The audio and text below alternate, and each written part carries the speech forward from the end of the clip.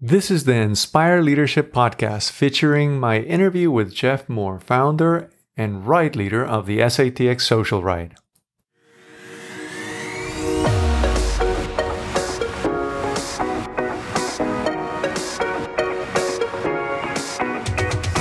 Thanks for tuning in to the Inspire Leadership Podcast. I am your host, Christian Sandoval. Today we're having a conversation with Jeff Moore, founder of the SATX Social Ride, a group that promotes safe and social bicycle riding in San Antonio, Texas. Jeff's leadership in the cycling community has brought significant changes to the car-centric city. So without further ado, our conversation with Jeff Moore. Well, hi, Jeff. How are you doing? I'm doing great, Christian. All right. Great. Good to see you. Yeah, thank you. Well, for everyone that is listening, I'm sitting here with Jeff Moore. People in San Antonio might have already heard the name because Jeff was the founder and the person who started the SATX Social Ride, a group that is over 300 people now? Yeah, our rides, well, it's been a year since we've ridden together, but we were averaging over 250 people and occasionally over 300 people on our rides before COVID. Wow. We're about to get right back at it, too. Yeah? Mm-hmm. You expect it to be bigger or what are you expecting? Everybody expects it to be bigger since there's so many more people riding bikes now than ever before, clearly. So it has a potential definitely to be over 400 people, I think, easily. Oh, wow. Yeah. So what started everything? How did you get started? So I moved downtown in the early 2000s, not even downtown, but just a little bit north of downtown. And I was riding my bike with a few friends. Actually, we kind of joined on with Bike World. They had a Thursday night ride, and that was fun. But I needed something more than that, and I needed to get motivated and get myself out of the house a little bit more. I had actually, kind of what spurred it was I got rid of my television at one point, the summer of 2007. And I kind of used that as a catalyst to motivate me to get out and do something. So I started cycling, and I invited a few friends. And then they invited friends, and before you know it, 2 or 3 people became 10 people. And then instead of riding from my house, we decided to meet at the Pearl. And at that time, the Pearl was empty. There were no restaurants down here, so it was ample parking. And actually, downtown was pretty empty back then. It was very much comparable to how it was during COVID. There was no traffic downtown. After working hours, it was empty. No one was living downtown. We had the streets to ourselves, so it was a perfect palette for just riding empty streets. And I think as people saw us riding, certainly by sight and by word of mouth, the group grew kind of slowly. And at that time, it was just about friendship, having a good time, showing people the experience of riding through downtown on a bike and how much fun it was. And then around 2013, I think I put it on social media, and then it just really exploded. And then when it got to that point, it became a lot more about how do we manage this group? What are we doing for safety? And it took on a life of its own. It changed the narrative completely from just having fun with some friends and getting some fresh air and sharing this amongst ourselves to, and there's a lot of people coming out and they're enjoying this and there's a need for this probably. And so we added some levels of organization to it, communication, started bringing a first aid kit, starting having mechanics on board. Started listening to a lot of feedback from our riders, what they liked, what they didn't like. And the riders themselves changed kind of the vibe of the ride because we got new people in that hadn't been on bikes in 20 years sometimes. So it became kind of you lead this group while you're thinking about the people at the back that are struggling to keep up. So it was kind of a lead from the back of the group is how I always think about it. And from that, it just kind of grew with the dynamics of the people that were showing up. And what was it that was inspiring you all to do it? Was it the fun, the health? What was driving you? It was a little bit of everything, but it was especially the feedback I'd get from people that came out in their first ride.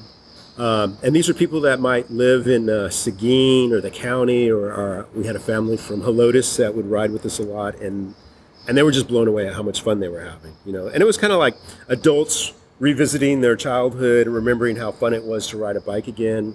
And then there were people that started talking about, how this really helps them in regards to PTSD and diabetes and things like that. And that was after we had gotten to be a pretty sizable group with 100 people or so.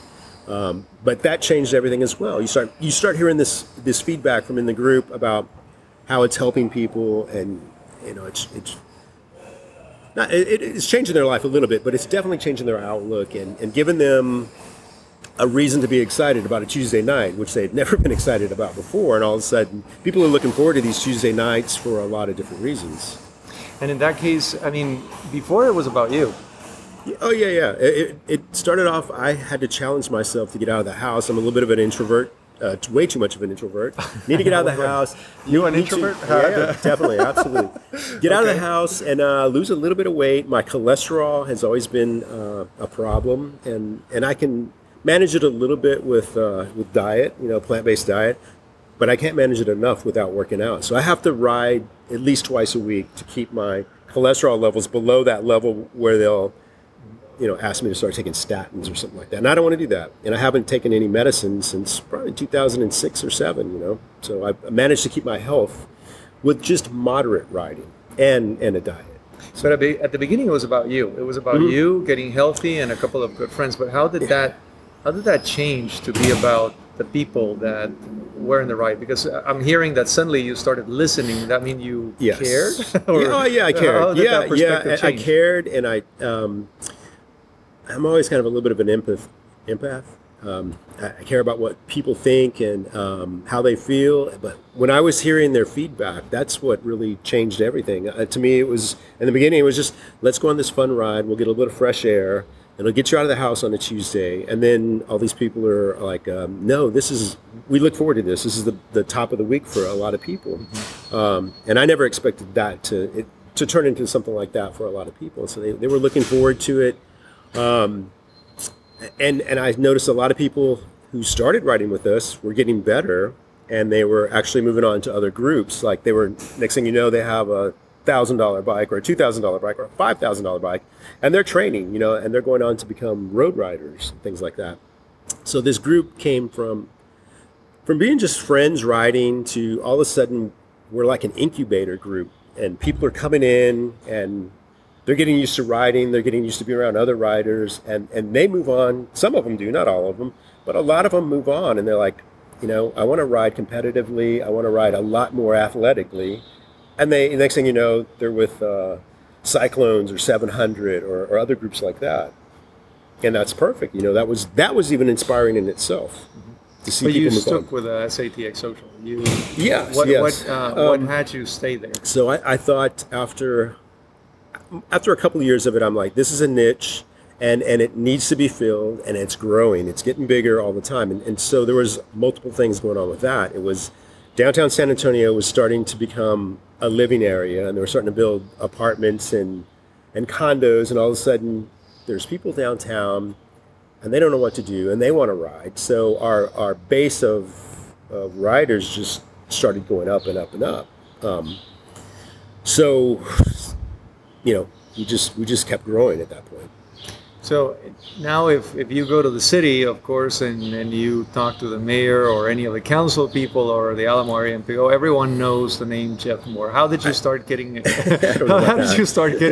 involved in all of those city activities? Yeah, I think it was a slow process, really slow process. We rode for years and years without any exposure or anything like that. But a couple news stories were done, and I showed up at a special, not a council sessions, but just getting active. And at one point, I think the city was going to give away part of McAllister Park to a company to build a ball field, and the bike community was just going nuts about it. Don't give up any of McAllister Park. It needs to be a park for everybody, not just ball players. And so I got up in front of some politicians at that time, and that was the first time I spoke in front of any council members or anything like that. And I realized, somebody needs to do this. I'm not good at it. I don't particularly enjoy it, but I kind of forced myself into it somehow. I accidentally forced myself into it. I didn't want to do it.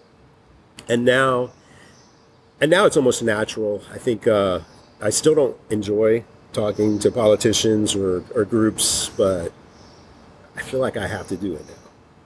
What makes you feel that you have to Yeah, do it? yeah. Well, I feel like I have a responsibility. I think I'm responsible for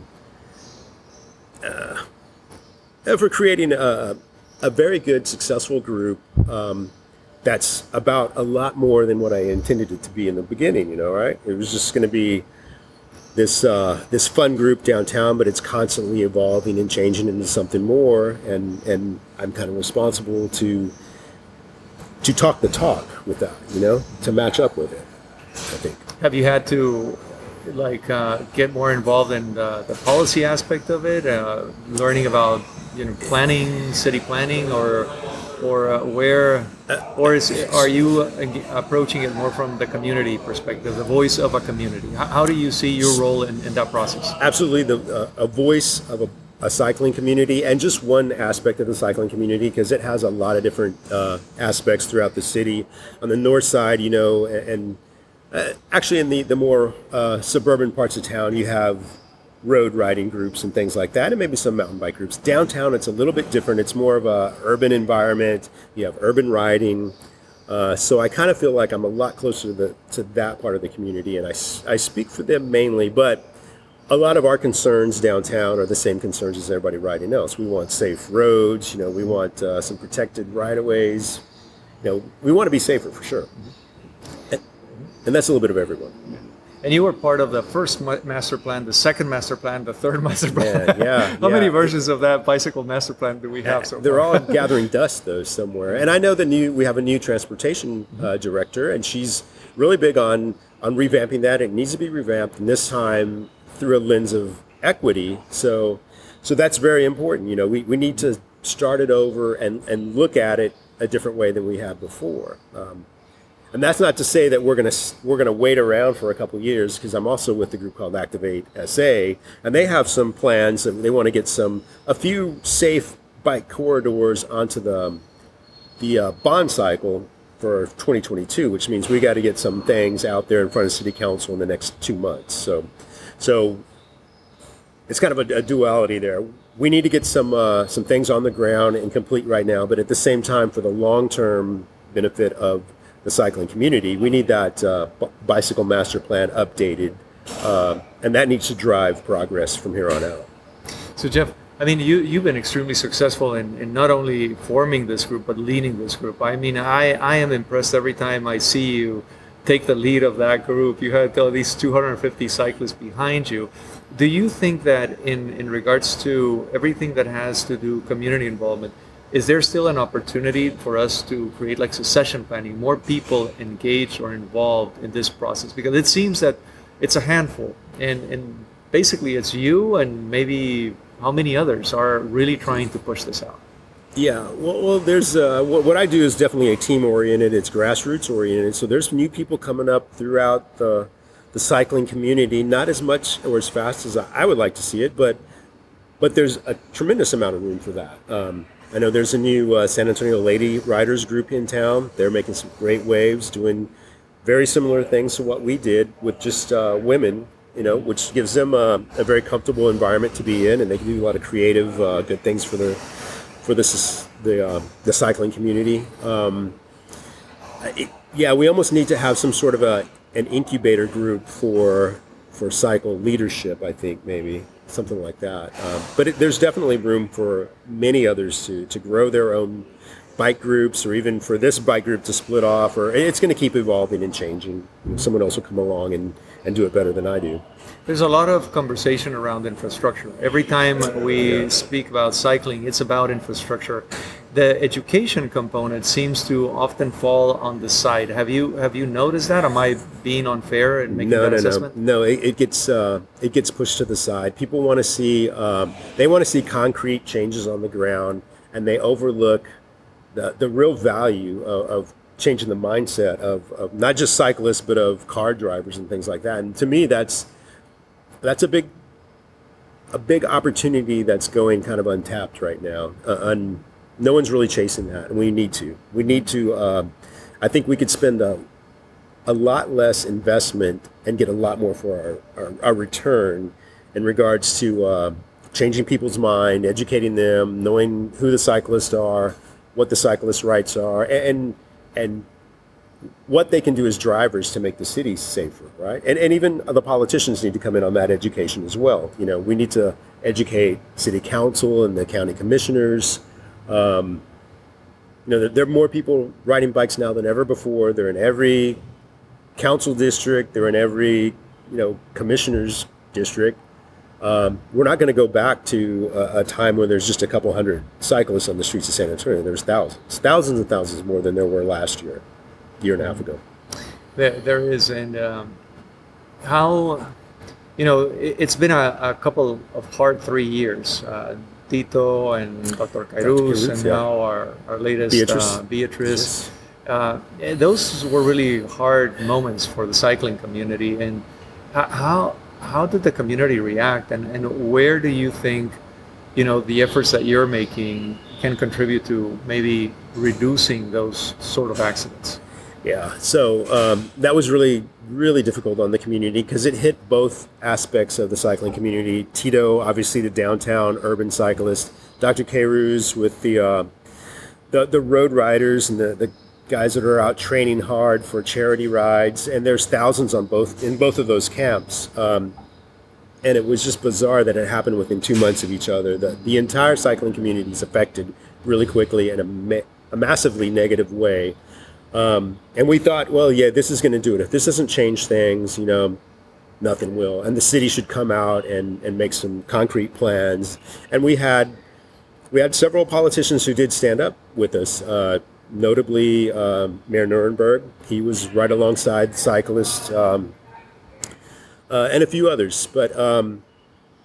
But they couldn't do it on their own, and so not much changed, and that was definitely heartbreaking and frustrating time for the community. What was the second part of that? Well, no, that was it's a hard one. You're absolutely right, and I remember that time it was the previous election, and Dr. Mayor Nierenberg came out, and he got together, I think, with 80/20 Foundation, and they put together a fund of a matching grant of $200,000, right? Live to Ride fund. Yeah. But what happened to that? I mean, so the Live to Ride, yeah. So the Live to Ride fund is actually I need to write a press release for them. They're together. They have some monies. We raised approximately $30,000 the first year and a half, and COVID kind of shut down our activities and everything like that. So. Just recently, we had a meeting. We decided on a couple different projects that had been brought up to the board, or not the board, just the advisors, I guess is what we are, fund advisors. And so they are going to award out two different kind of grants to two different organizations. One is Activate SA, and I think the other one is Gasillo Cycling Initiative, much smaller. But so there's that, and it's ongoing. And there's also going to be plans to start raising funds again because we haven't gotten nearly that $200,000 matching limit yet. So we have a lot of room to grow. And okay, so if we were going back to that, what is it that we need? What do you think we need in San Antonio if we really want to? What's the catalyst? What's going to really drive the change? Because we thought that the unfortunate moments that we lived in the past 3 years, they didn't do it. They didn't do it. So what's the catalyst? Because it seems that we get excited, but it doesn't seem that it takes us to the next level. And we haven't reached that critical mass, no pun intended there, but a critical mass of cyclists that can act as a block, a voting block, a political block. And we have Bike San Antonio now, which is kind of just still starting up. It needs maybe a little bit more structure. It needs a lot more cyclists to get behind them, and they can kind of be the voice of the community, the cycling community, and they can be the ones to give these concerns directly to city council, county commissioners, to the mayor himself. So we need to get our bicycle advocacy house in order here in San Antonio, and that's going to be Bike SA. There's got to be multiple steps to do that, and I think they're ongoing, but it's just like everything else. San Antonio has its own time frame, and it moves pretty slowly, Yeah. So if we were to think about, 5 years from now, what do you expect? 5 years from now is what I hope Well, 5 years from now, I know that there are going to be tremendously more people working and living downtown. So we're going to have a density of population like we've never had in San Antonio before. And it'll be approaching downtown Austin in terms of diversity and density. And so that in itself should drive a lot of policy changes and infrastructure changes both. So we should see at least a downtown area with a lot more bike infrastructure, a lot more awareness for cycling, the cycling community in regards to safety. We should by then have the Howard Peak Trail system built out, so it is actually a ring around San Antonio with the San Antonio River going through it. And we should have a dozen or so kind of built out spokes of protected bike highways going from population centers out to that Howard Peak Trail system, which would give everybody in these different population centers, and that has to be done through a lens of equity as well. So the west side, the lower west side, the east side, as well as the north side, there's all going to be somewhat connected, not street by street, but certainly area by area, where you can get onto a protected bike lane and make your way to the trail system. But also that spoke system, that bike superhighway, needs to be able to accommodate people that are commuting around town. So that, along with what the city's doing constantly in building up bike lanes and bike facilities, that needs to come together. We need to have a basic way for people to commute, especially into downtown and out of downtown for work. It's still a service-related industry downtown. There's a lot of people that work downtown. They can't afford to live downtown, so we need to give them opportunities on how to get back and forth to their jobs. They can be with Via and taking your bike, something like that. But we do need to work with Via. They're another one of our partners for a strong, active transportation, but a cycling community that partners with Via. How do we prepare leaders in the cycling community? What would you, for example, in the position that you're in, and going back to this idea of succession planning, who are we preparing? Who's getting engaged? I mean, I'm super excited that Tomika's here and that she's going to be taking that role, but how do we really prepare the community?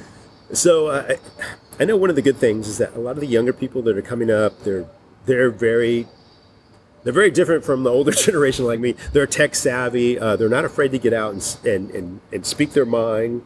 So I'm confident that we're going to have a lot of younger leaders rise up through the ranks, and there's some already that are starting out. I think it's the difference in their personality types, their modes of operation. That's going to be the big change, And there's going to be a lot more people and more well equipped to deal with changing the system than there ever has been. I hope, and I think that's right. Sure. Well, Jeff, thank you very much. I mean, this has been a super enlightening conversation about cycling in San Antonio, and also about your leadership style. I do have to tell you, I see a servant leader, and in the way that you started, doing, and now you're in this position. I'm sure that. Thank you. Yeah, I hope that there's a lot more, more people in your group that are going to be coming up the ranks. I hope so, and whatever I can do to help them, I'm gonna keep trying. Because that's. Yeah, we need another generation for sure. We do, yeah. And so, what are you riding right now? What's your bicycle? Oh, my bike. So I have my Surly Krampus, which is that's my go-to. That's a bike. The big wheel one? Yeah. 29 by 3, and I'm probably going to drop that to 29 by 2.4 or 2.3. And I have a Salsa Fargo, which is kind of a similar bike, 29 and 2.3, which is more of a touring backpacking bike. And then I have a gravel bike. But I'm always in the process. I'm going to change it.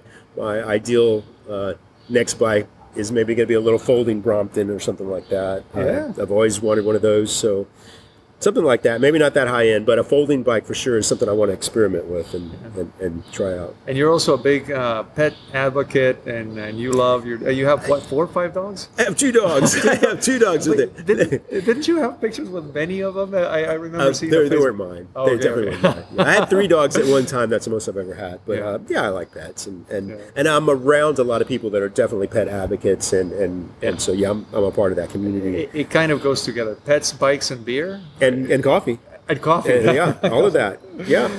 Well, fantastic. Well, Jeff, thank you very much.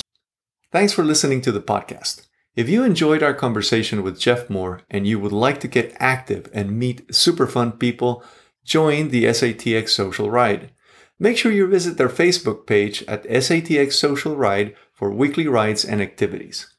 And finally, make sure to check out InspireLeadership.com, a leadership development organization that uses behavioral science to turn your leadership potential into performance. This month, you will be able to try several of the behavioral assessments for free, like our DISC and Leadership Motivations assessments. So if you would like to become a better leader overall, check out InspireLeadership.com. Thanks again, and we will be in touch soon.